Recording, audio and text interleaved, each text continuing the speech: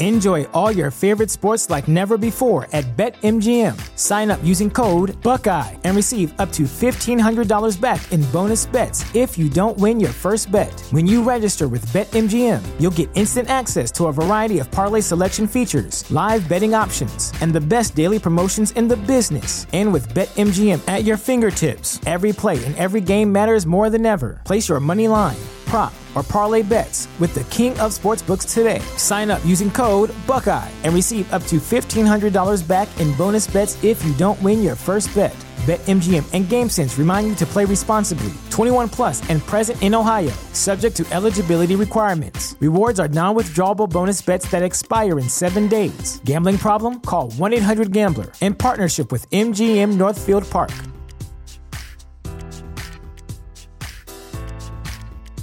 Support for this podcast and the following message come from Corient. Corient provides wealth management services centered around you. They focus on exceeding your expectations and simplifying your life. Corient has been helping high achievers just like you enjoy their lives more fully, preserve their wealth, and provide for the people, causes, and communities they care about. As one of the largest integrated fee-only registered investment advisors in the U.S., Corient has deeply experienced teams in 23 strategic locations. Corient has extensive knowledge spanning the full spectrum of planning, investing, lending, and money management disciplines. Leverage Corient's exclusive network of experts to craft custom solutions designed to help you reach your financial goals, no matter how complex they may be. Real wealth requires real solutions. For more information, connect with a wealth advisor today at Corient.com. That's Corient.com. Corient.com.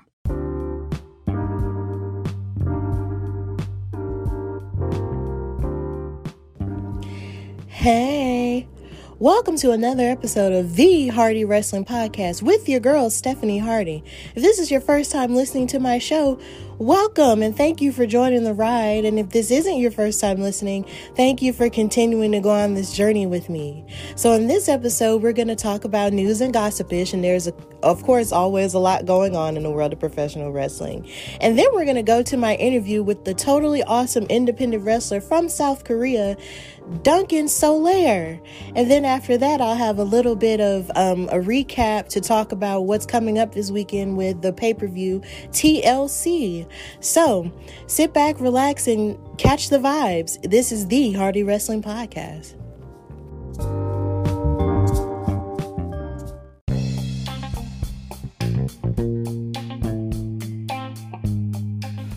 Okay, so now I got your news and gossip-ish, and there's some stuff to cover, so we're going to start with the GOAT of wrestling, Ric Flair, talking about the possibility of WWE opening a Hall of Fame in Orlando.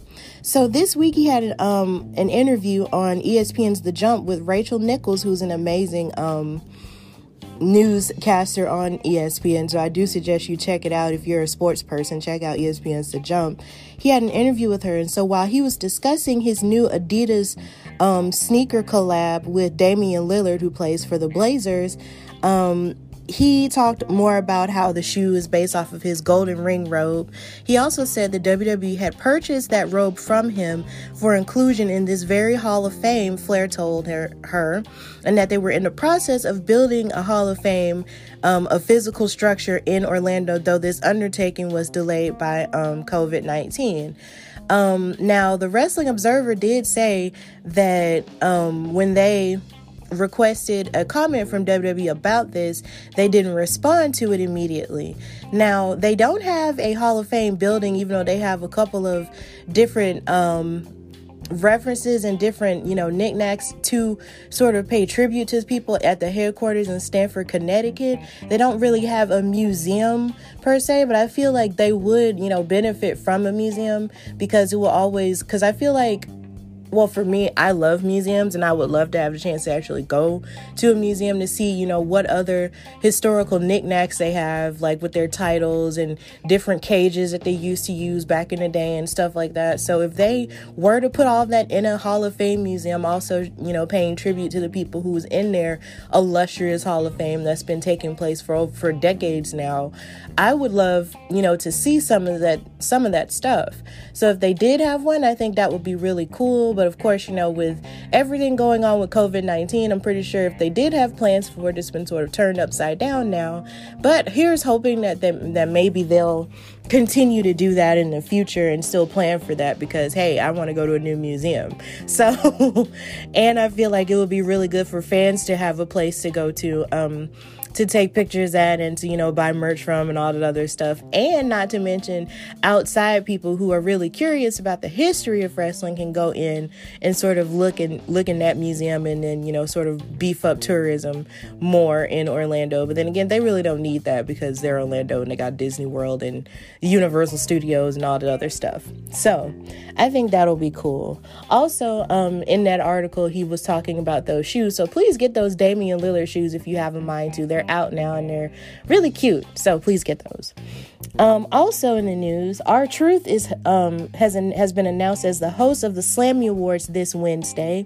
So he appeared on WWE's The Bump this past Wednesday morning, where the announcement was made, and it was also announced that the Slammy Awards pre-show will air on next Wednesday at 10 a.m. Eastern, 9 Central Standard Time for Birmingham people, followed by the full award ceremony, and that the Slammys will air on the WWE Network, the WWE website, YouTube, Facebook, and Twitter, and that the pre-show will air in the place of The Bump.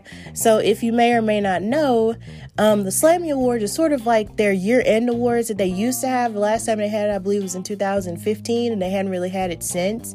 Now, NXT, would have normally had their year-end awards at this point, but I'm not sure if they're going to have it or not going to have it or whatever. But the Slammys are sort of like, who was the superstar of the year, male or female, the match of the year, and different awards in the rivalry of the year and different awards like that. So it's going to be really interesting to see who's going to come out the winner and come out on top of that. Because frankly, I'm thinking that match of the year should totally go to Sasha Banks and Bayley for their Hell in a Cell match. And male superstar of the year should totally be Roman Reigns, because his performance as the evil, dastardly heel tribal chief that he's been has just been nothing short of amazing. And female superstar of the year should be Sasha Banks, but we'll see. And then they also have gear of the year. And I feel like wrestling gear of the year should totally go to Bianca Belair, because she makes her own gear and it's always the cutest. So you can also vote on WWE.com for who you think should win in those categories as well. So please check that out. Also in the news, we had Paul Heyman discussing working with CM Punk. So if you may or may not know, CM Punk was a wrestler for WWE from, say, like the early 2010s, until like 2014, where he fell out with the company and just decided to leave, and then they fired him unceremoniously on his wedding day to AJ Lee, who was also a professional wrestler. They're both retired now. So, but during the time in which he was in WWE, he was working with Paul Heyman, who's an amazing manager, creative mind in wrestling, and also the creator of ECW. So historically, he's done a lot in the wrestling business. So Paul Heyman spoke of working with CM Punk during an Inside the Ropes live show recently. And he said this about the time that WWE put them together. He said, "I look over at him and he says, 'Can you believe they're effing putting us together?' said Heyman. And I'm like, 'We're going to both be effing fired in the next 4 weeks. Don't you get it?' And he goes, 'But the ish we're going to stir in 4 weeks. They don't effing have a clue.'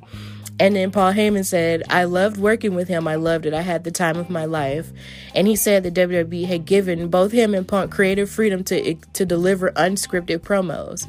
And of that, he said, 'We had a blast working with each other because just like me, he had no idea what he was going to say when he went out to the ring. He was just doing it, allegedly shoot promos that then get wrapped around into the storyline that we're telling, that he fervently believed in his heart that he was telling the truth.' And he also said that CM Punk, that one way to get in CM Punk's corner was the way to get fans to gasp, since they were going to boo the intended John Cena either way. So they became an alliance in 2012 when CM Punk helped Alberto Del Rio beat John Cena in a Falls Count Anywhere match on Raw. And then Punk got into a car with Paul Heyman and then pulled away slowly. And then their alliance ended a year later when Paul Heyman and Curtis Axel got together and turned on CM Punk before Night of Champions.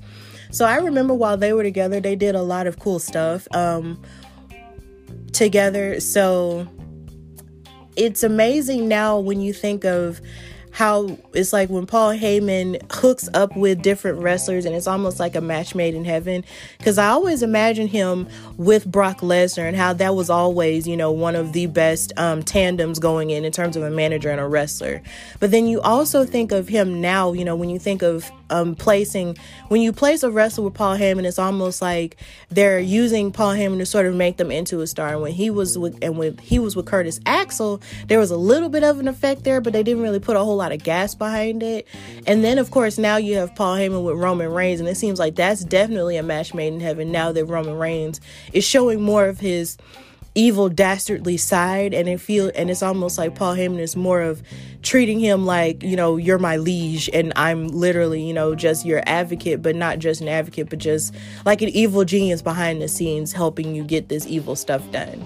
And Paul Heyman is really one of the best, managers, and he's also one of the best talkers in the entire business as well, because he can sell a story, I feel like he could sell a story to a can.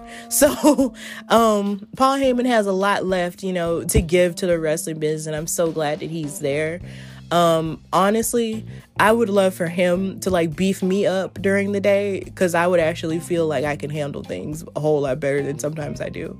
So yeah. Also in the news, we have Japanese police who are legally opening up a case against the bully of Hana Kimura.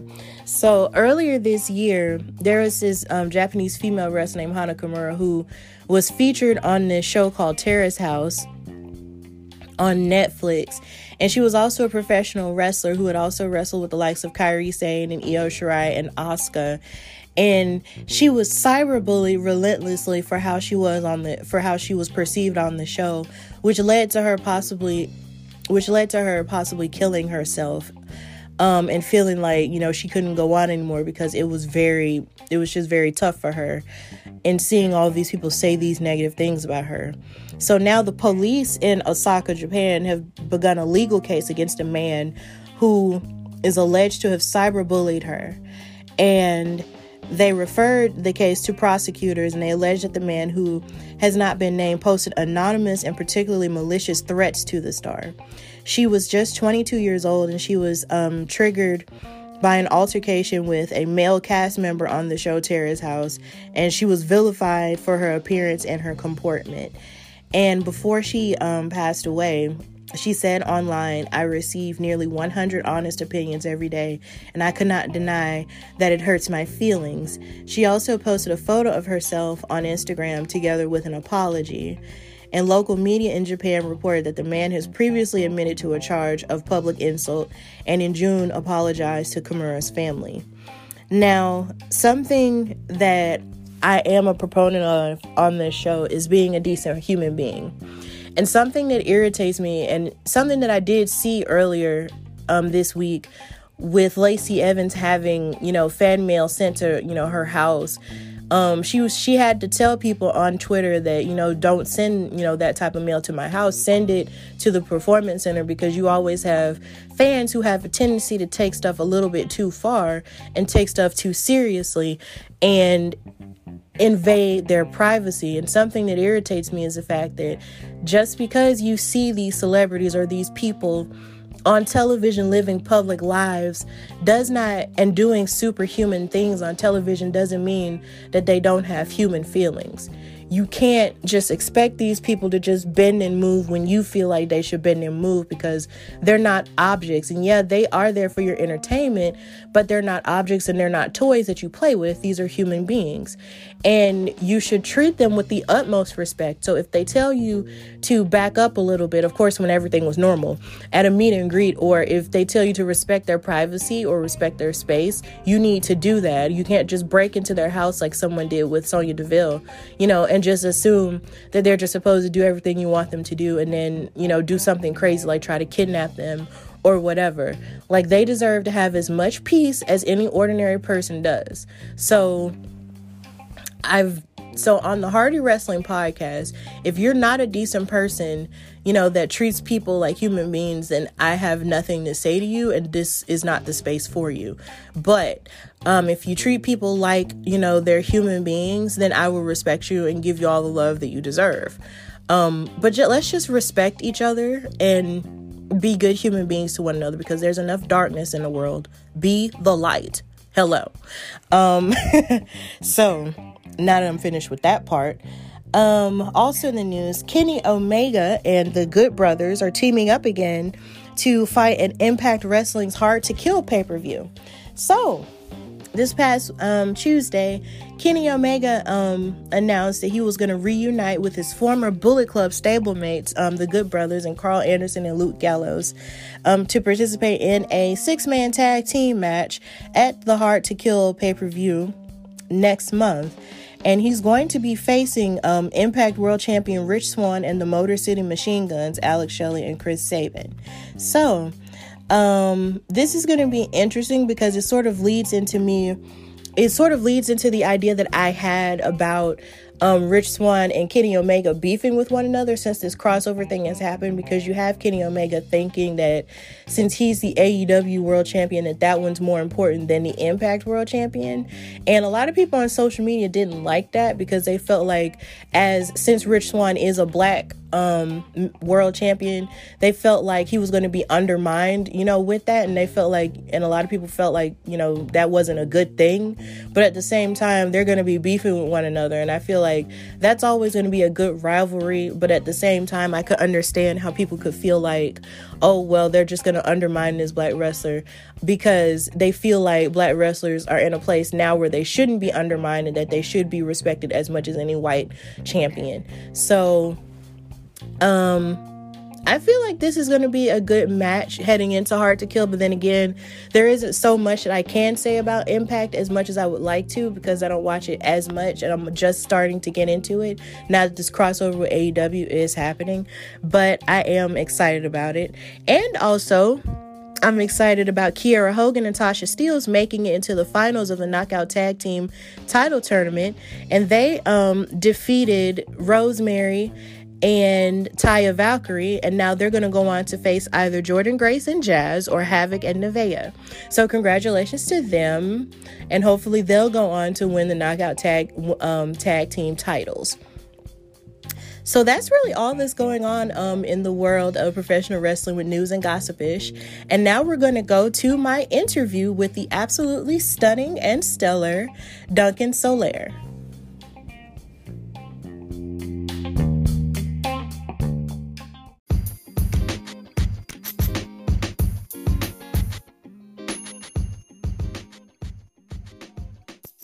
Hello? Hey. Hey, nice to finally meet you. Yes, nice to meet you too. Oh, this is so great. How are you? I'm good. I'm well rested. I have to block some people, but otherwise I'm good. Okay. Well, thank you for coming on the Hardy Wrestling Podcast, and I'm so happy to have you, Duncan. Not a problem. Should I introduce myself, or will you be doing the Lily Garcia bit? I'll do it myself, so you won't have to worry about it. No issue. Okay, so I'm gonna start my interviews the way that I always start and ask, when did you fall in love with wrestling? Alright, so this is a funny story. Back when I was really little, I used to play WrestleMania 2000 on my N64, right? Mm-hmm. And I liked it, because who didn't like being Stone Cold and just like beating people up with Stone Cold? But I wouldn't say I was in love with it. It was just something that I kind of did, like Mario or Sonic.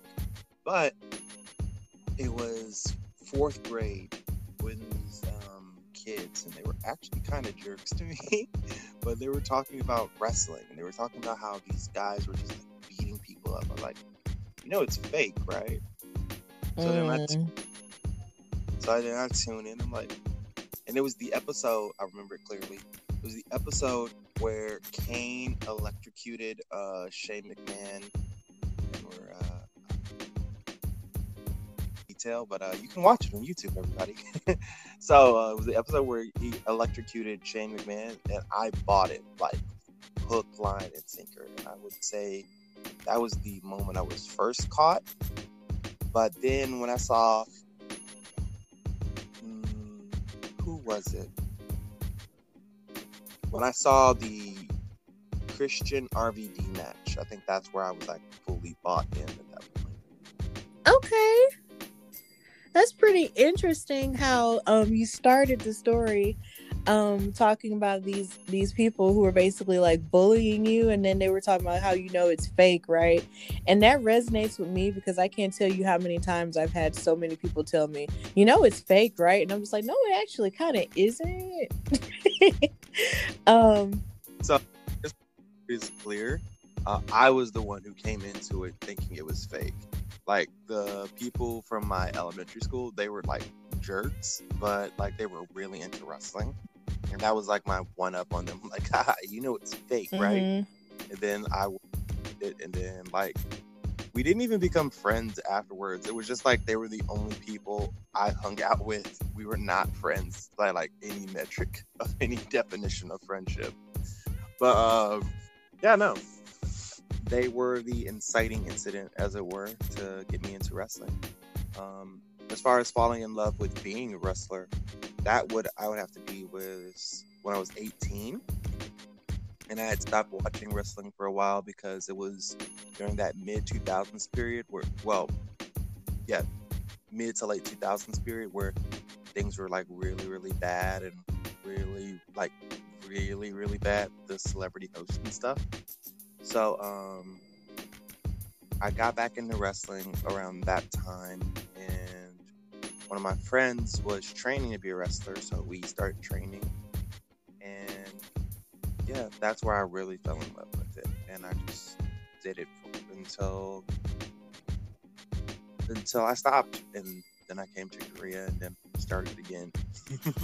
Okay, you mentioned that you stopped. Like, what exactly was it that made you stop doing it? So without slandering anybody who's currently on WWE TV right now, there was an incident where I was in a match with somebody and they dropped me on my head, and it messed me up pretty bad, and it was like intentional on their part. Everybody says that they're a super nice guy now, but back then, they dropped me on my head, and then everybody was like on their side until I explained what happened. And they're like, "Oh, well, if we would have known," I'm like, "You're supposed to be my trainer. How did you not know?" But yeah. After that, I was just kind of burnt out with dealing with people in the locker room, so I kept wrestling, but I wasn't really enjoying it. And I think my last match in America was like a tag team match for SSW, which is this really good promotion in the Midwest. A bunch of big name indie guys have gone through SSW. But yeah, I think that was my last time doing an American wrestling match, and then I was just like, I'm burnt out. I can't do it anymore. Because it's like SSW, there was nothing wrong with them. They were actually really, really good. It's just I didn't like wrestling anymore at that point. And it first started when I got dropped on my head by that guy, who is going to remain nameless. Wow. So basically you had an injury that sort of kept you from it, and then you just sort of became a little bit discontented with it until you finally just got back into the groove of it? Yep. That's how I would best say it. Like, you don't, like, once it bites you, you don't really stop. I mean, I can't stop. Like, there's a lot of drama that I've seen in wrestling, but it's still, like, really addictive for me. Like, I'll show up anytime that there's a show. I'll always be there. Even though I know all of, like, the sausage process of wrestling, I still genuinely enjoy watching it, genuinely enjoy engaging in it, learning about it. It's just a really engrossing topic. Okay. So when would you say you knew you wanted to really pursue this as a career or something that you would do for the rest of your life? Now, that's a funny bit because I don't know if there was a distinct moment. I remember being back in training when I was 18, and then when I was 20. I remember coming over here, and I don't think there was ever a moment where I decided it would be my career. I think there was just always a moment where I would feel empty if I wasn't doing it. Like when I stopped doing it, I would still miss doing it. And there's always, of course, like that kid inside of me where I want to like dream about making it to like the big leagues of like NJPW or EJPW, or like AEW or something like that. Like there are those moments where I catch myself dreaming like that. I don't know if I would ever say that I had a moment where I realized that I wanted to be my career. I just know that once I started, I knew that I wanted to keep doing it. And every time that I've been like, I don't want to do it no more or something like that, like 5 minutes later, I'm like dreaming up spots. Mm-hmm. I'm like different ways to like finesse into different moves of that nature. Thinking about like, oh, what would I do in this situation, or cool matches that I saw that I want to emulate in some way. Like, it's really hard for me to like turn that part off. Okay, I totally get that. Now, one question that I do want to ask is, as I was going through and watching some of your matches on YouTube and stuff, I noticed that you were calling yourself the Vibe Dealer. So a part of me wants to know, like, where did you get that? Where was the inspiration for that character, and where did it come from exactly? All right, so this is actually a funny story because I was originally supposed to be the dreaded Duncan Soler, you know, like because win or lose, you're gonna hate seeing me come out. I was supposed to be like this really obnoxious Miz Jericho kind of heel, Mm-hmm. but I never really got that ability. And then one of the commentators just like read my shirt, the Vibe Dealer, and I was like, ah, boy. And then, you know, people just kept going with the Vibe Dealer shtick, and I was like, oh, okay, I guess I'll go with it too. I got a shirt from this really great musician known as Drea, the Vibe Dealer. If you ever want to check her out, she's on Spotify. She was doing a tour this year. I don't know if she's still on tour. She's also on Instagram. Drea, the Vibe Dealer. She's the OG Vibe Dealer. She's the queen of the vibe dealing things. And I got her co-sign to be like a Vibe Dealer as long as I wasn't calling myself like the I believe it's like as long as I didn't bite the whole support your local Vibe Dealer thing like that. It's completely co-signed by her and things of that nature, which means a lot. But yeah, it was never the original intent. It was just a commentator making an offhand comment one day, and it just kind of bloomed into that. Okay, that's a pretty cool way to come up with a name. It sounds like it kind of just happened out of nowhere, but not really out of nowhere, but it was just something that he saw and he just sort of went with it. So I think that's pretty cool. I agree. And something else I also noticed in watching your videos is that people, some of the people in your audiences call you Dunkin' Donuts. Oh God, yeah, they do. They call me that every time. Well, they've stopped calling me that. They've stopped calling me that as much as of late. I think it's because I'm nicer to them now. Also, I changed my music, but yeah, they don't call me that anymore. Or at least they haven't in the last few shows. Yeah, the first time I heard that, I thought that was so cute. I mean, I could tell it irritated you, but at the same time, I was just like, I feel like this is really adorable. Like, I wonder how many people are named Dunkin' and then they get called Dunkin' Donuts. Like, I never thought about that before in my life, but then once they chanted it, I was just like, wow. Like, It's like time they said it, I had to try so hard not to break character because I was about to crack up. oh. Like every time they do it, like I have to get the character more and more upset. And like for me personally, like I just took it as an opportunity to like make a few stickers and stuff. I was gonna do a t-shirt, but I was like, nah, it's not worth it. And now the gimmick is kind of over with that. But I remember my character would get so aggro about it. Just like every step of the way, I have to get more and more angry to the point where I had to just like somehow transition away from being the angry character. Because like it was getting to the point where there's no way I could top it aside from like going full Christian temper tantrum and just like messing up stuff. Wow. And yeah, like there had to be a ceiling somewhere. Yeah, I get it. So I want to ask you, of course, the world has sort of been dealing with making so many changes due to the pandemic that's happening worldwide. So I want to ask you, how exactly has your career been affected by it? And how exactly have you been able to adapt to it? So, as far as career being affected by it, my goal for 2020, especially because it was an important year for me, at least personally, anyway, I wanted to work at least 2 different countries. And so my plan was going to be, I was going to work in Korea and in Japan. And I was going to like hit the gym super hard. I was going to train super hard. And I was going to go and wrestle in Japan for a little bit.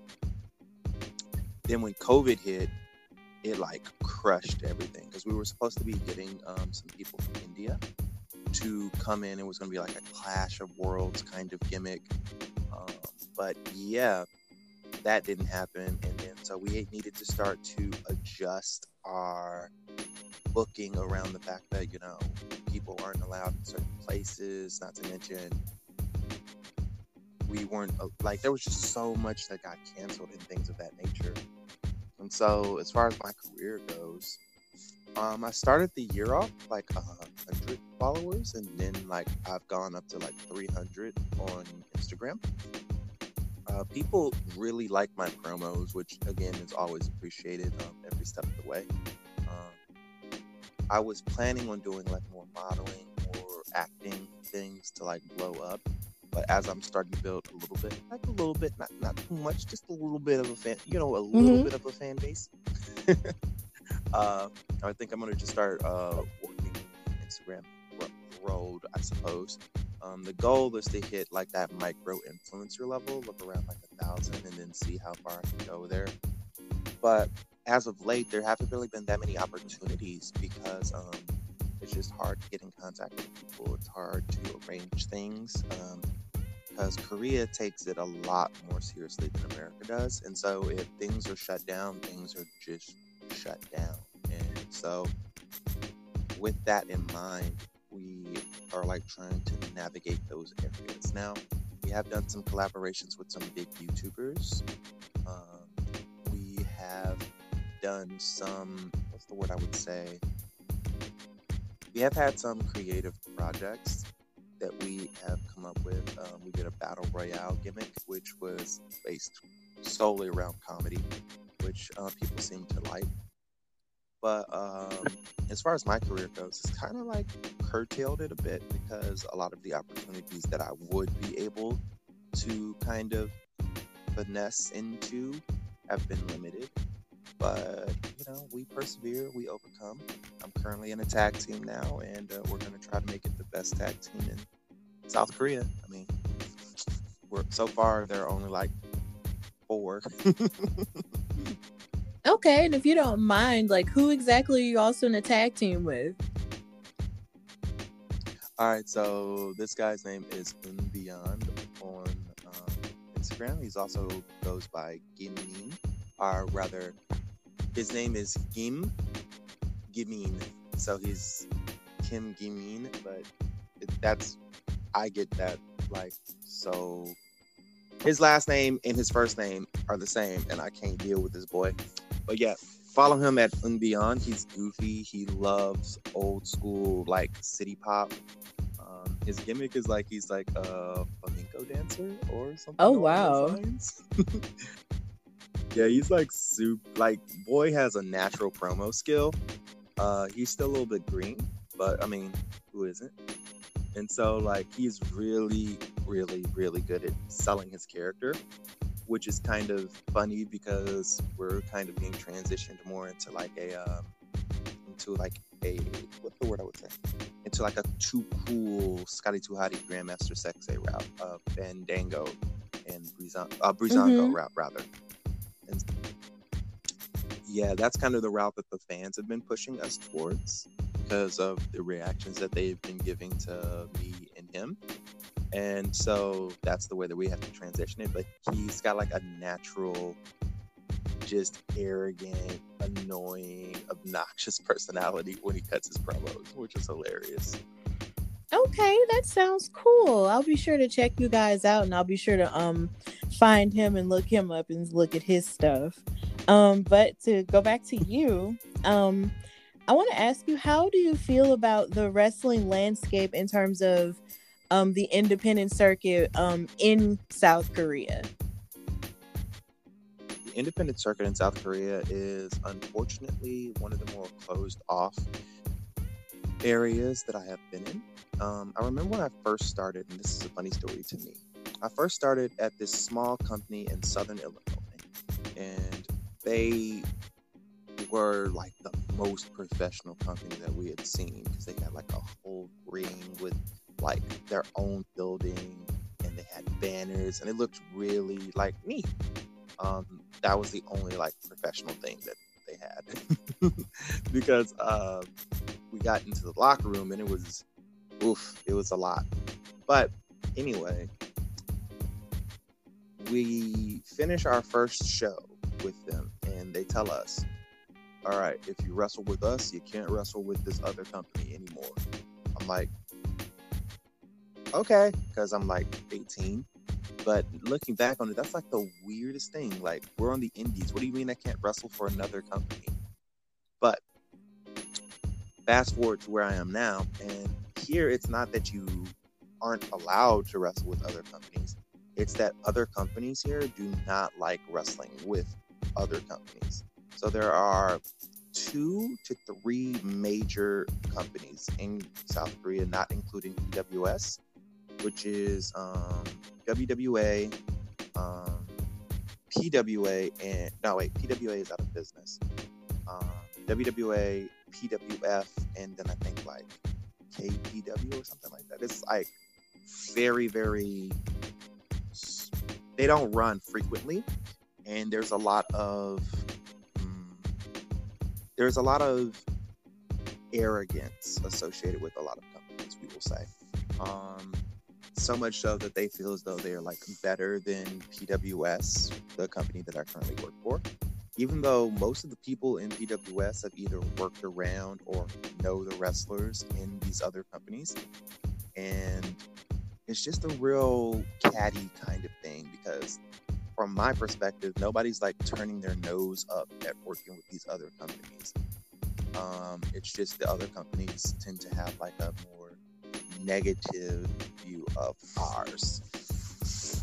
And from what I've heard from like Korean wrestlers and from the English speaking wrestlers, and it just seems as though it's like a lot of high school stuff. It doesn't seem like it's a real healthy kind of area for Korean wrestling to be in, because it's like nobody gets better by themselves. Like, there needs to be like a community, there needs to be a scene. Right now, if there's one company you can really wrestle for in South Korea, and that's it. And everybody else is like very, very closed off. That just is not going to be good. So yeah, that's where I would probably say the scene is at. Our company tends to be a little bit more inclusive and more welcoming.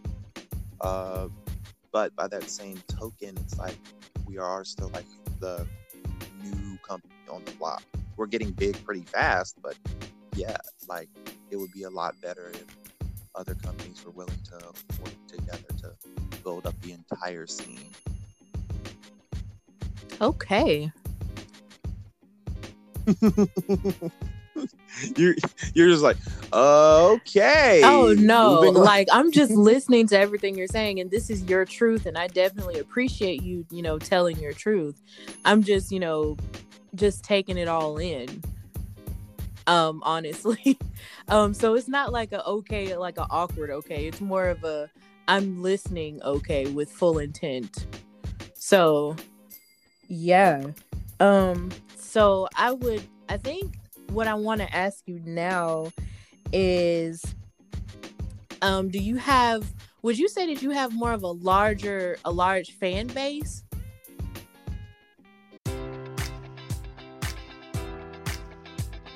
Enjoy all your favorite sports like never before at BetMGM. Sign up using code Buckeye and receive up to $1,500 back in bonus bets if you don't win your first bet. When you register with BetMGM, you'll get instant access to a variety of parlay selection features, live betting options, and the best daily promotions in the business. And with BetMGM at your fingertips, every play and every game matters more than ever. Place your money line, prop, or parlay bets with the king of sportsbooks today. Sign up using code Buckeye and receive up to $1,500 back in bonus bets if you don't win your first bet.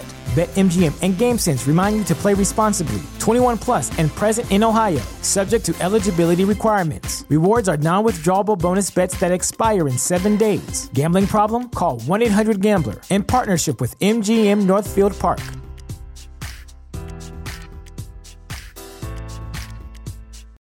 Without the ones like you, who work tirelessly to keep things running, everything would suddenly stop.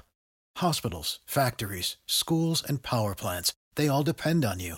No matter the weather, emergency, or time of day, you're the ones who get it done. At Grainger, we're here for you with professional-grade industrial supplies. Count on real-time product availability and fast delivery. Call, clickgrainger.com, or just stop by.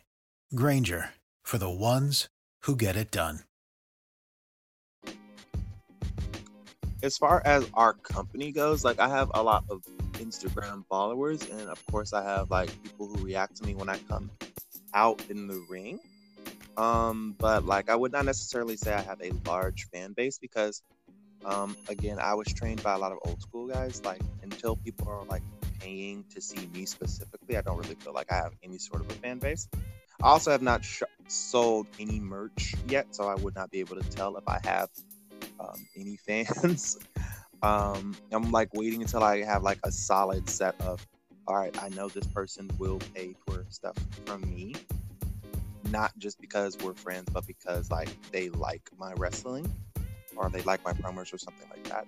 So once I have merch to sell people, I'll then be able to get like a better barometer of like how big my fan base is. As far as I can tell you though, I always get a reaction when I come out. There's never anybody who's sitting on their hands when they see me in the ring. And of course, I average around like 100 views on any videos that I post. So I have like a pretty okay fan base, especially for our company. Okay, that's good. I mean, it's always good to start somewhere because, I mean, at least because I know even with me as a podcaster, I'm glad that I have the little bit that I do have. It's definitely a miracle considering I just started. So it's always good, to start somewhere. And then you hope that the greater the more you learn and the better you get, the more the followers will come. So yeah, I have faith in you though, because you're awesome. So, Thank you so much. Yes. I appreciate that. So we're going to switch gears. I'm going to ask you, who are some of your favorite wrestlers from any area? And they could be male, female, or non-binary.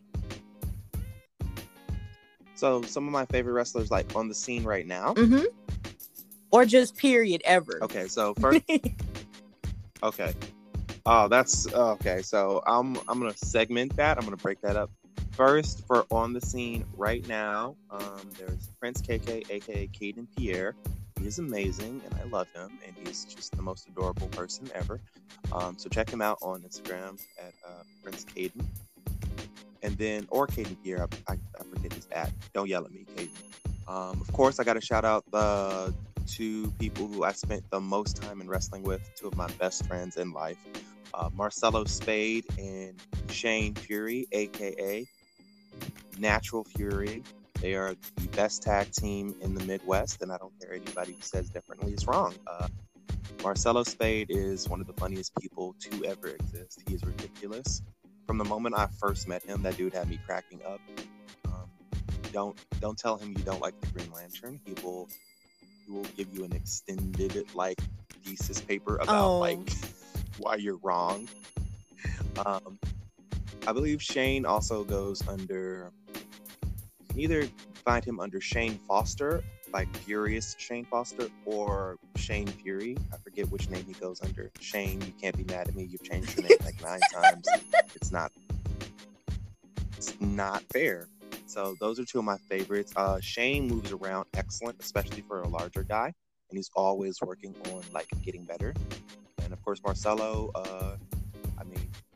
Tommaso put him over, so yeah, I'm a big up my friends. He got put over by Tommaso Ciampa before he was in NXT. So yeah, whatever you want to say. Aside, hey, indeed. So those are some of my favorite indie people. As far as over here, there's this kid JD Lee. This kid is probably the best wrestler pound for pound I have ever seen. He's one of those people, you'll show him a move one time and he'll be able to hit it perfect. He is a great mind. He has a great mind for wrestling. As far as he's willing to learn, he can do any of the flippy that you want. Flippy, he'll give you flippy. He'll give you all of the flippy you could ever want. I don't know if this guy is still wrestling, but another really, really good one that I've known is Just Amazing. He's a really good guy. Him and his wife, KO Kendra, just two good salt of the earth kind of wrestlers. Just really, really good. Justa could do anything that you asked him to. He's like a miniature Ricochet in the sense that he's shorter, but don't get mad at me, Just Amazing. I gotta keep telling people not to get mad at me because I'm not a bad character anymore, so I don't want nobody thinking that I'm dissing. Is there anybody else on the indies that I would really, really put over? Oh, well, no, he doesn't wrestle anymore.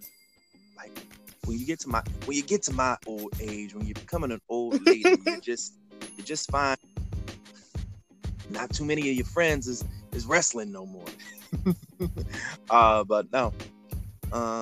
Moving more into a professional scene, I would say on the majors, I would probably say I like, as far as promos, Bray Wyatt is an amazing promo. Terrible person, but an amazing promo. Who else would I say I really, really enjoyed? AEW, I like how they've done Jon Moxley. I've always been a big fan of Moxley. Also, I would say I like Big E, Kofi, of course. Basically, if you were to pull up black wrestlers, there are very few black wrestlers that I do not genuinely enjoy. I really love what Impact has been doing with Chris Bay. Moving over into Japan, Tama Tonga is one of my favorite. He's just so ain't shit. He's just such a mean guy. Love him. Yeah, that would be. Oh, and of course myself. I'm my favorite wrestler, and that's just facts. Best wrestler of the current era is me. But as far as favorite wrestlers all time, I would probably go Eddie, or just it's Eddie. Who's going to disagree with Eddie? Shawn.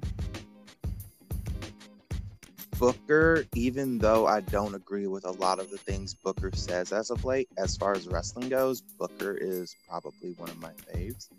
I grew up absolutely loving Crime Time. I know they were really problematic, but I loved them. Edge, Jericho, really big influences on me as far as moveset and of course like just intensity. I love Edge's intensity when he's in the ring. And this one's a little bit more embarrassing, so I'm gonna need you to edit this one out. Stephanie, yes, I'm Stephanie, here. are you there? I need you to edit this next one out, okay? Because I people question my wrestling streak. Okay. Okay. Johnson.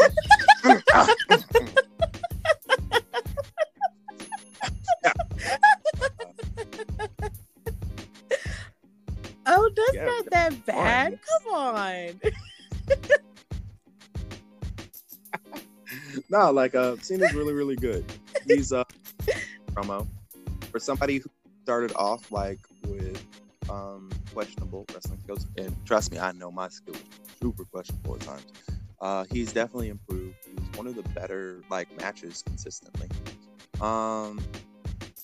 As far as on the women's side of things, because I had a lot of favorite female wrestlers. Of course, Queen Trish, loved her. Loved every match that she was in. Victoria, amazing. I never got the Lita hype. When I was growing up, they were just treating Lita very terribly, so I never really I never really had the cognition of, oh yeah, she was amazing. Which again, that probably is just on the fact that I watched at the wrong times. Outside of that, ODB, I loved her in TNA. ODB was so good. I loved Awesome Kong. Even when they brought her over to WWE as Karma, I was like, I'm here for it. Asuka, of course. I'm trying to think of anybody else. Old 90s favorite wrestler. Edit this out. X-Pac. Yeah, I would say I was a big fan of those wrestlers. Like I will typically stand most wrestlers that I see if they do something that I find appealing. Like most people, if you do something cool, I'll typically say it's cool. But if I were to pick like an all-time faves, it would be Eddie, Shelton. Then it gets really fuzzy, but I'm gonna probably put Trish, Asuka, and then don't judge me. Gotta put this is a very controversial one. Gotta put Austin there. I know what people are thinking. They're like, hey, what? You're not gonna put? No, it's gotta be Austin. So yeah, Eddie, Shelton, and then Trish, Asuka, and Austin. Those are my 5. That's my fave 5. That'll probably change by like tomorrow or something. But in this moment, those are my 5 favorites. I appreciate you saying, in this moment, these are my 5 favorites, because that's just how I have to do everything. Because it's like my answer could change depending on whatever type of mood I'm in. So I appreciate the fact that you were honest and said, today it's this, but tomorrow it might change. So I definitely appreciate that. I might be on some, let's listen to some Scotty 2 Hotty matches one time for the one time. Like, I don't know like where I'm gonna be at. Right.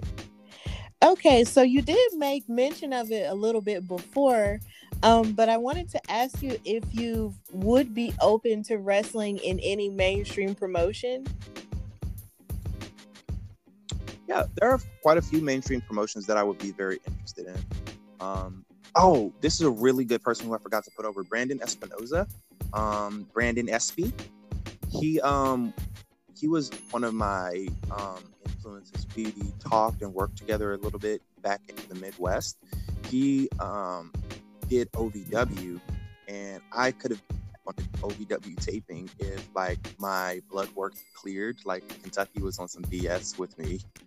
But yeah, I could have been on a whole OVW taping. And this is back when Crimson was down there. It could have been a whole team. It could have been a whole big team. it was wild seeing how big people over there were. But yeah, as far as major promotions would go, I'm open, especially to like AEW. WWE, I don't co-sign their business practices. I don't agree with a lot of the things they do for their workers. And of course, I hear the money is good, but I've never really been defined by money. So I'm not going to be able to do that one.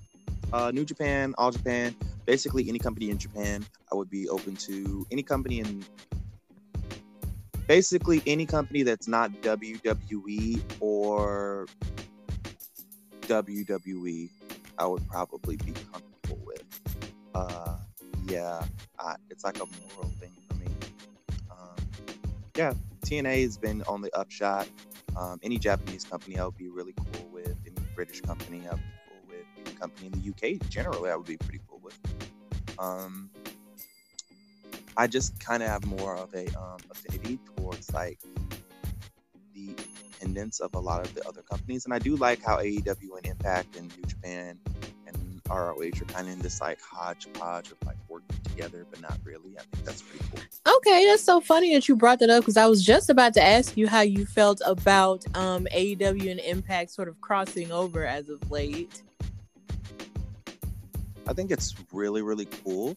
And I honestly, like, I know from a business perspective that they have to do certain things, but I do think that it's very, very interesting to have like two major promotions working together in that aspect. I feel as though like if the Invasion had been done that way, that WWE would have made like $1 billion earlier than they made $1 billion.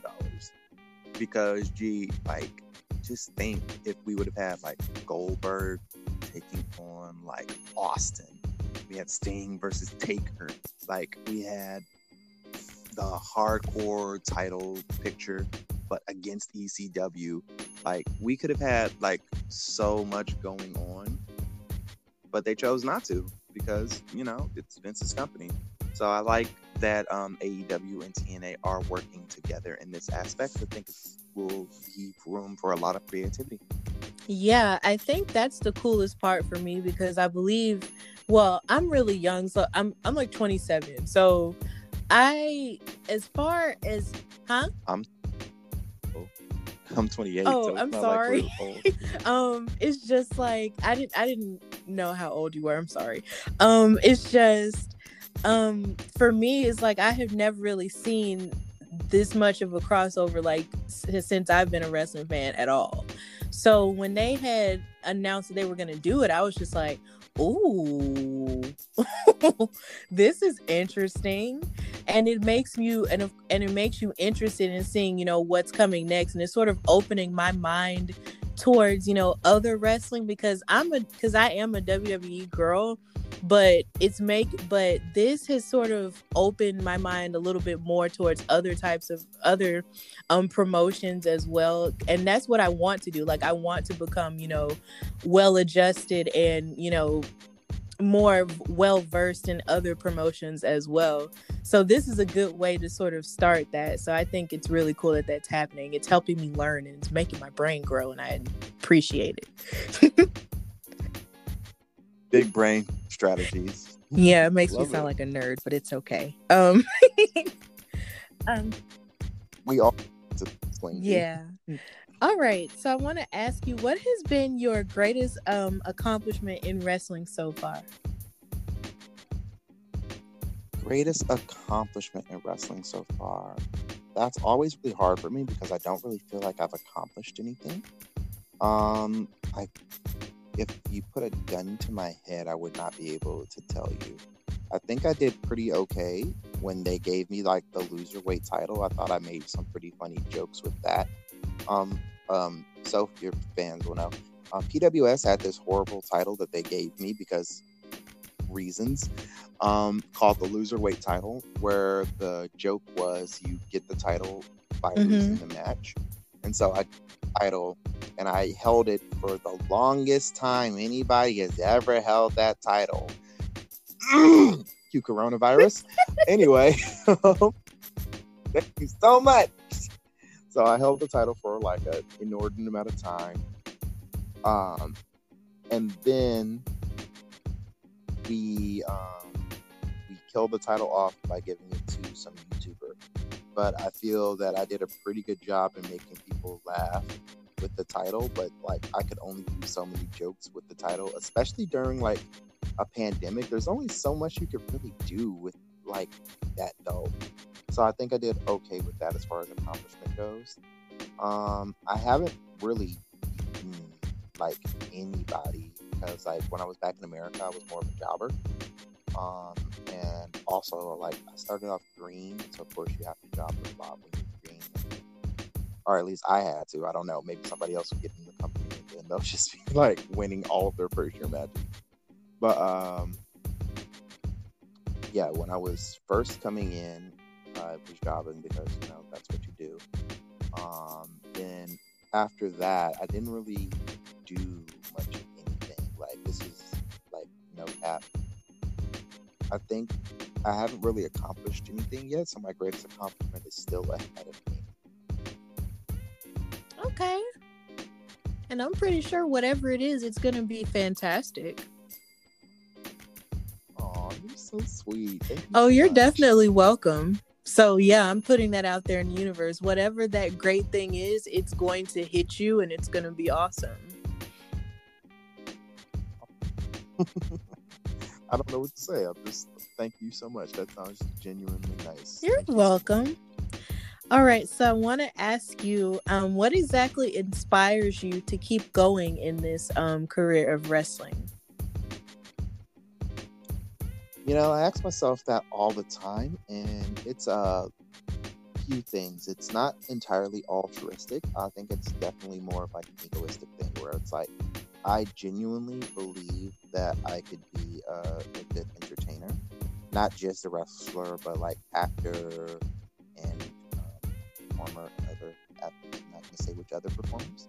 Not going to say which other kinds of performance, but yeah, I think that I have a little bit of talent in a lot of different areas. And so wrestling is, in one part, like something I love to do, but also like an avenue for me to showcase the things that I can do in other arenas. I'm very good at like improv. I'm very good at stage combat. I'm very good at selling a dramatic scene, even if it's more over the top or it's more like reserved or controlled or subtle. And so wrestling gives me an avenue not just to wrestle, but also to showcase my other skills, things that other people might want to, hit me up for, if they need somebody to do some voice acting or anything else. So in one part, it's because I love wrestling. And then the other part is because wrestling also gives me an avenue to showcase all of like my physical skills, so much so that like it allowed for me to show what kind of entertainer that I can be, not just as somebody who punches people in the face. Okay. So basically, what inspires you to keep going is just to know that wrestling gives you the ability to showcase all of your gifts. Yes. I actually like that answer a lot. So I have two more questions for you. And this question is more of a two-part. This question is, do you wish to be a great representation of non-binary wrestling talent, and how do you think the wrestling business could improve on the amount of opportunities that non-binary wrestlers get? So, to answer your first question, do I wish to be a great representation of non-binary talent? I feel as though that I am. I feel as though that I don't engage in anything that I would consider problematic as far as attitudes towards non-binary characters. As far as my character's portrayal of being like non-binary, I feel as though that I'm pretty good at selling, hey, I'm a non-binary character, I'm a character who is non-binary, not a non-binary character. I don't do any of the, I guess you would say, hackneyed things of like, I guess you would say like poor drag or like poor cross-dressing, where I'm like making a joke out of gender bending or anything of that nature. because like I feel as though that would be one, like very offensive, and two, I think it would be very lazy on my part. It's just like it's easy to get people to react to you when you're quote unquote male body in a dress, but like if I come out in a dress and I look better than everybody else in the ring, which I mean, a girl might just do that just to flex on somebody, but if there's effort put into it, I don't feel as though that it would be like derogatory in any kind of way. But as far as like mainstream wrestling goes, like AEW hasn't really had a chance to cross that bridge, but we've seen how WWE deals with like anybody who's on like the LGBTQ spectrum, which is to say that it's not good. Like Darren Young probably was the best representation for like gay wrestlers, and his whole shtick was just, he was a hard-working guy. And then he came out as gay, and then it was like, oh, he's a hard-working gay guy, and it was like, cool. And then he got the tag team titles, and then like disappeared. And that's like the best thing you could see from them, that it was a neutral, because like from WWE, from what I've seen of their like portrayals of anybody not strictly like super heterosexual and male, because WWE and their relationships with women is I mean, it's gotten better, but it used to be pretty sus. As far as major companies getting better, I feel as though like you have to be, one, cognizant of what you're trying to do, and two, aware of like the effects that it could possibly have. Sunny Kiss is a really, really good example. AEW has done a wonderful job with Sunny Kiss, because like Sunny Kiss is as flamboyant as he wants to be. He does all of the things that he wants to do. And at no point are you ever like, at no point is the focus of the match, oh man, look how gay Sunny Kiss is. Isn't he just so gay? Oh my God. Look at, like, there's never been a point in like AEW, from what I've seen, where the emphasis was on that he was homosexual in any kind of context. He's just flamboyant, and they move on, and it's wonderful. The fact that he is of course inherent to the character, but it's not something that is necessarily it's inherent to the character, but it's not necessarily a focal point. It's not enough. It's not something that they feel the need to overemphasize, and I feel as though that might be something that people might want to look into if portraying like non-binary characters, trans characters. Nyla Rose is another good example. They don't ever bring up her transness, I believe. Like, she's just a woman wrestler, and that's really, really good, because like as much heat as people try to put on them for having a trans woman wrestler, she's been getting better. She gets heat like nobody, especially because AEW could do a lot better with their women's division. But at the same time, I do feel as though they do a really, really good job in like navigating those areas, like allowing for people to exist in spaces without necessarily making their existence the only thing that they're there for. And so that would be a really good thing for any kind of representation, to allow for the characters to be characters, not to have a characteristic be the character. Okay. I appreciate and I love that answer. And I just wanted to ask you that because I just felt like that was just an important thing to mention and to just talk about during our time together. So I'm glad that you expounded upon that the way that you did. So I have one last question. What does the future hold for Duncan Solaire? Fingers crossed. I'm going to be getting a tag team gimmick going. We're going to probably get them straps. Get the strap. Anyway, that's a triple entendre. That's a triple entendre. No, that might even be a quadruple entendre. Oh my. Anyway, we hopefully me and Un do some more tag team wrestling, and that'll be the focus for a little while. I'm gonna be working on like my promos. I'm gonna be working on like stagecraft, as well as like I'm gonna be doing a lot more YouTubing, as well, as this pandemic doesn't seem to want to like die off at all. I'm gonna be doing more like political things, because I'm a very political person, and I feel as though that in the situation that the world is in, I feel I could use my voice to sort of highlight some issues that are affecting not just myself, but other people who are like me, whether that is Black, whether that is queer, whether that is people who are on a lower socioeconomic standing than what we would consider to be average. I believe that we have limited time on this planet, and so like I want to use the time that I have to do as much good as I can. That's what I'm planning on doing for the next year. Wrestling more, hopefully, fingers crossed, being able to wrestle in another country, but if not, then working to be the best wrestler in Korea and have the best tag team in Korea and win all of the titles in Korea. Well, all right then. Duncan, thank you so much for coming on the Hardy Wrestling Podcast. I appreciate your time and your presence on my show. Thank you so much, Stephanie. It was a pleasure. All right. So if you don't mind putting yourself over and telling everybody where they can follow you on social media and anything else you have going on.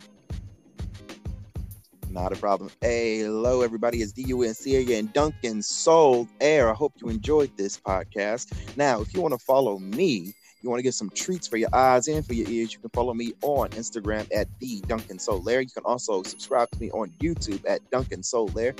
And that's about it. But if you want more of the Duncan, you can always, just ask. I'll open up some other stuff if you need me to do it. But yeah, Instagram at the Duncan Solaire and YouTube Duncan Solaire. If ever you need some more Duncan Solaire for you, it's for you, baby. It's not for me. It's for you. I do it for you. Thank you so much. No problem. Thank you for having me, and I hope you have a wonderful You too.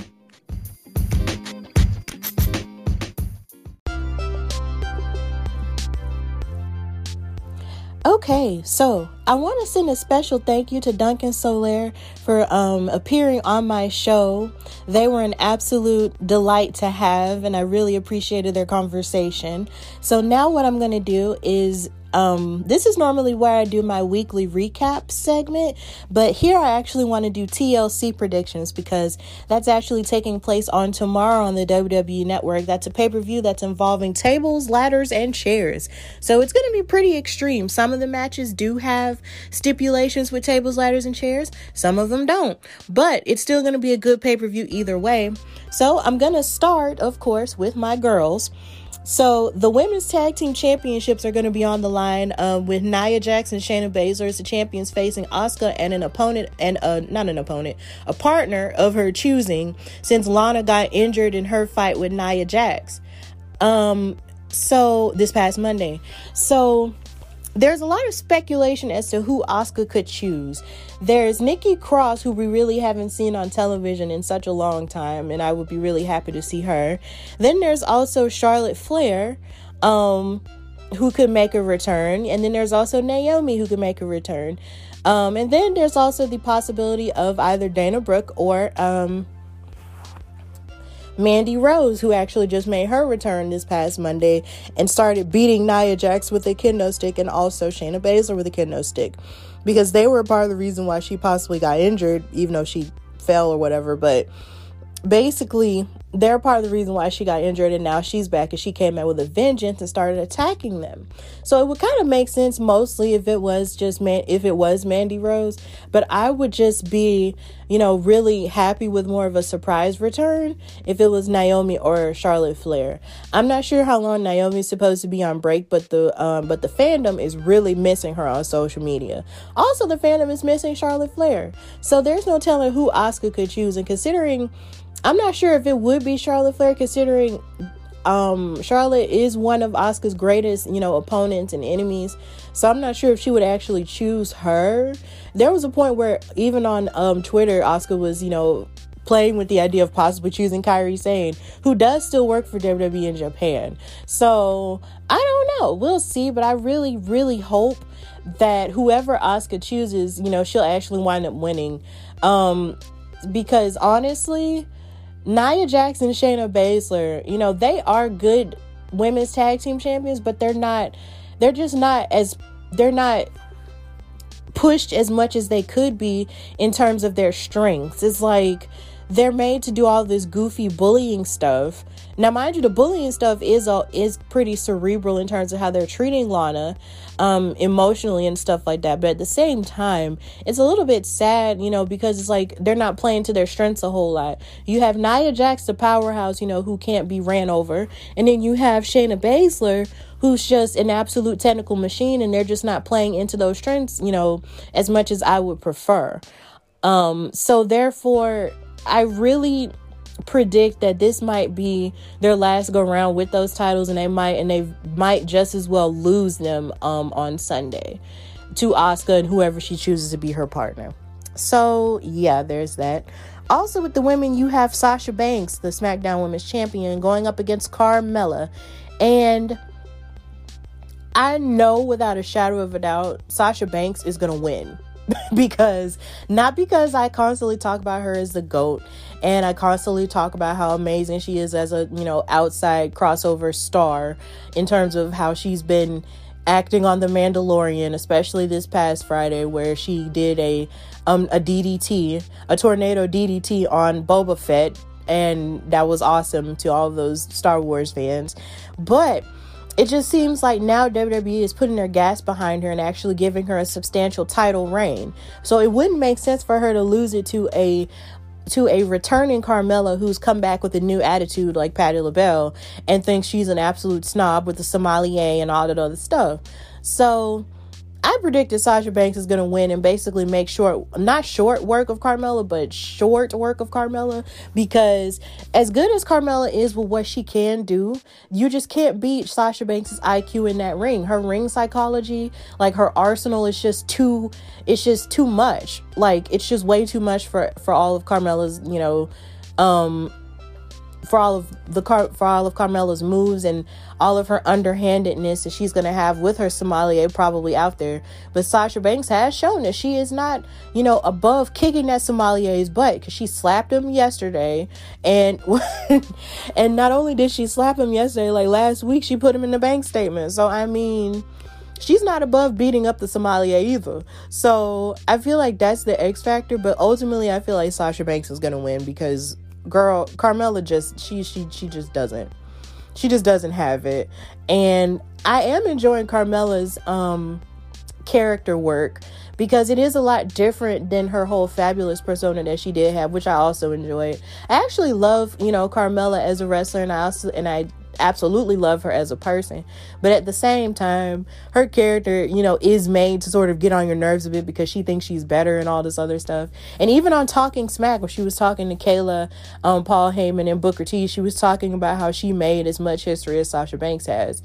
And yeah, girl, you were, Mrs. Money in the Bank twice, and you did become this, the second winner of the WrestleMania Battle Royal and stuff like that. And yeah, you may have done cool stuff on the Mixed Match Challenge, and you may have been a 24/7 champion, and you may have won the SmackDown Women's title, one time, and you're great, but girl, you're just not Sasha Banks.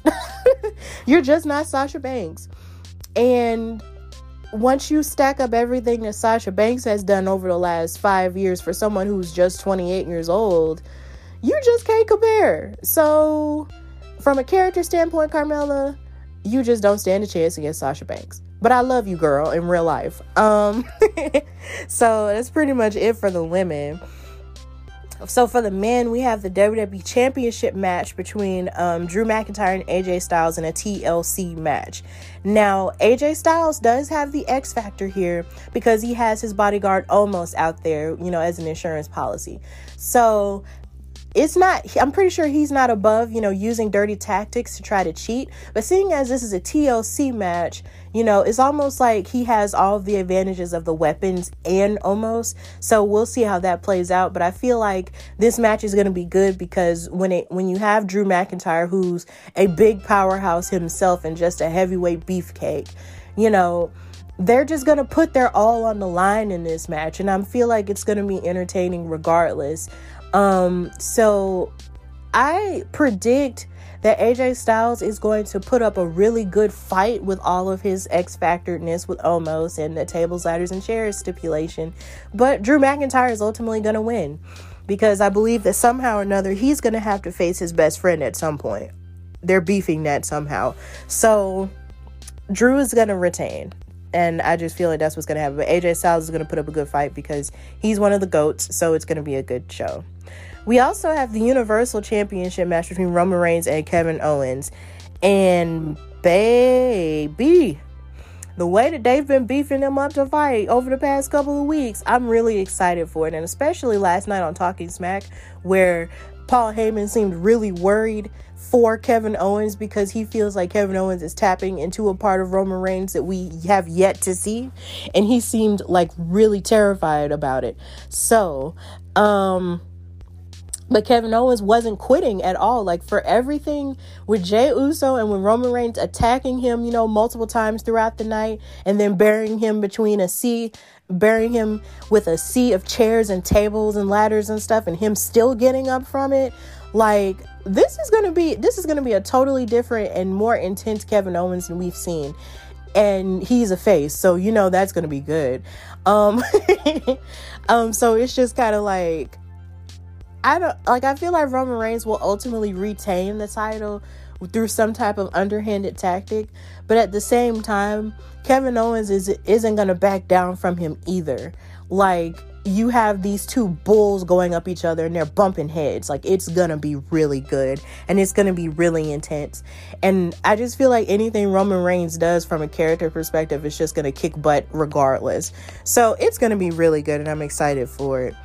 We also have the match between The Fiend, Bray Wyatt versus Randy Orton in a Firefly Inferno match, I believe is what it's called. Because this past Monday, I believe Randy Orton tried to set Bray Wyatt on fire, and then The Fiend came out of the firebox, and it was a whole lot. So I'm just sort of sitting here like, what? This is going to be really good because I feel like this year, if WWE has shown us anything, is the fact that they know how to put on cinematic matches.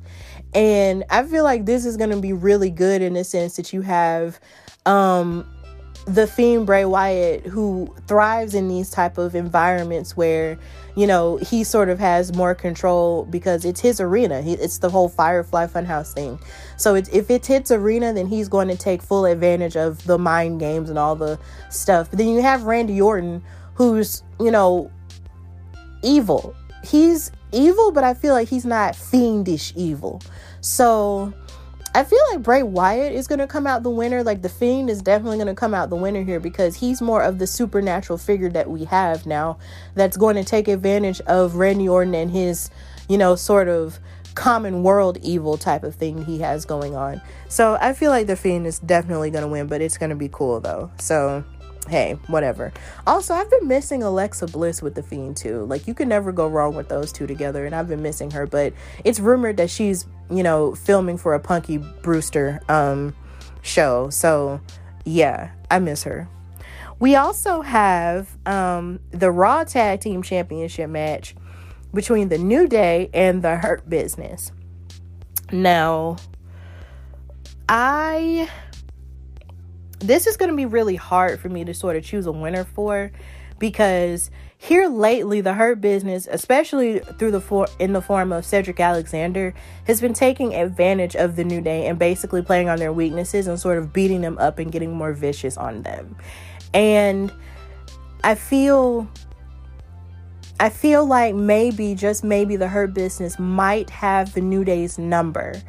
And yeah, you could say the New Day has more of the advantage because they're more of the veterans. Well, no, because really you have three veterans in this. You have Shelton Benjamin, and then you have Kofi, and at this point you have Xavier. They've all been there, a lot longer than Cedric Alexander has. But what's so funny is what Cedric lacks in experience, he makes up for in his veracity. So it's just like he's ready to prove himself, to really prove himself. And if he has to beat up these, smiley face, nobodies like the New Day, then he'll definitely do that. But I really want to believe the New Day can pull it off. But if they do pull it off, it's going to take a whole lot of more intensity on their part. But somehow or another, I feel that the Hurt Business will definitely come out with the win because they have more to prove. And the New Day at this point have won the tag team title so many times, they really don't have that much to prove. They have enough to prove, but not so much so as the Hurt Business does. And I wouldn't necessarily be mad if the Hurt Business won either, because they've been on a tear and they've been on a winning streak. And then again, you can't really go wrong with two amazing black tag teams. So black excellence all around. The Hurt Business wins, I won't be mad. And if the New Day wins, I won't be mad either. So that's really all that we have with TLC and all of those predictions. And now we're going to go to the conclusion.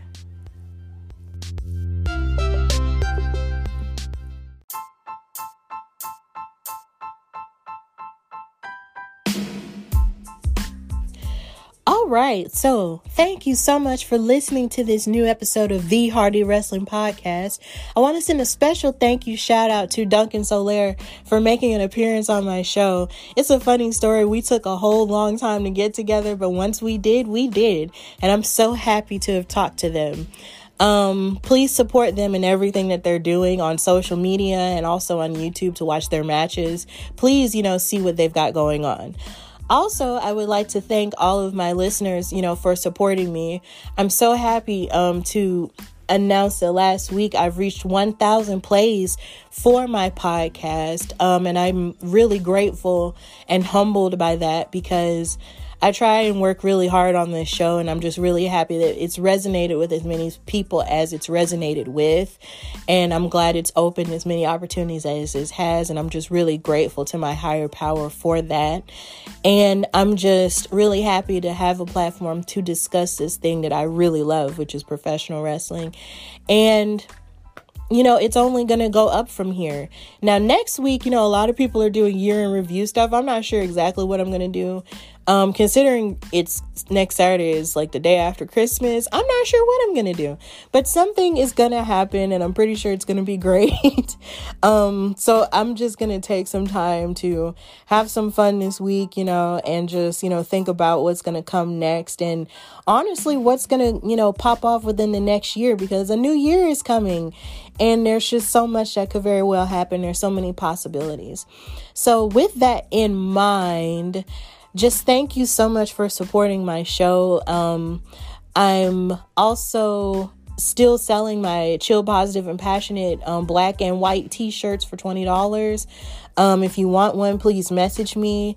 They come in the sizes of small through extra large. And if you need a bigger size, you can just let me know. And just continue to support the show and listen to it on all platforms. iHeartRadio, Spotify, the Anchor app if you have it, Apple Podcasts, Google Podcasts, and my YouTube channel. And also follow me on Instagram at Hardy Wrestling Podcast. And you can follow me on Twitter at Hardy WrestlePod. I'm doing some construction on my Twitter page right now. So, if you want to follow me, please go ahead and do that. I may create a whole new Twitter page because of what's going on, but I don't want to get into that right now, but just know I'm constructing a new Twitter page possibly. So, just continue to support the show and continue to tell your friends about it and listen to it, whether you're a wrestling fan or not. So just continue to support this girl. So until next time, this is the Hardy Wrestling Podcast with your girl, Stephanie Hardy. Bye, y'all.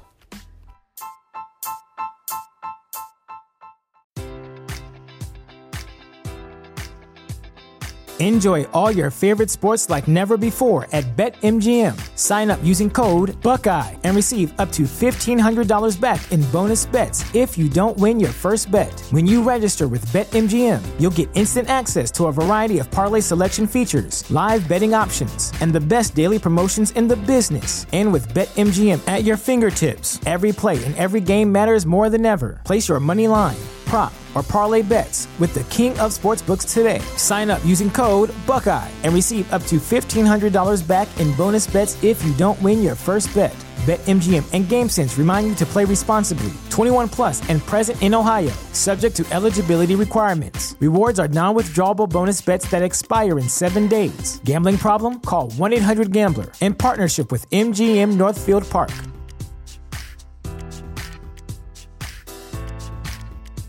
You know how to book flights and hotels. All you're missing is a tool to plan the travel experiences you'll have once you arrive. That's why you need Viator. Book guided tours, excursions, and more in one place. There are over 300,000 travel experiences to choose from, so you can find something for everyone. And Viator offers free cancellation and 24/7 customer support for worry-free travel. Download the Viator app now and use code Viator10 for 10% off your first booking in the app. Find travel experiences for you. Do more with Viator.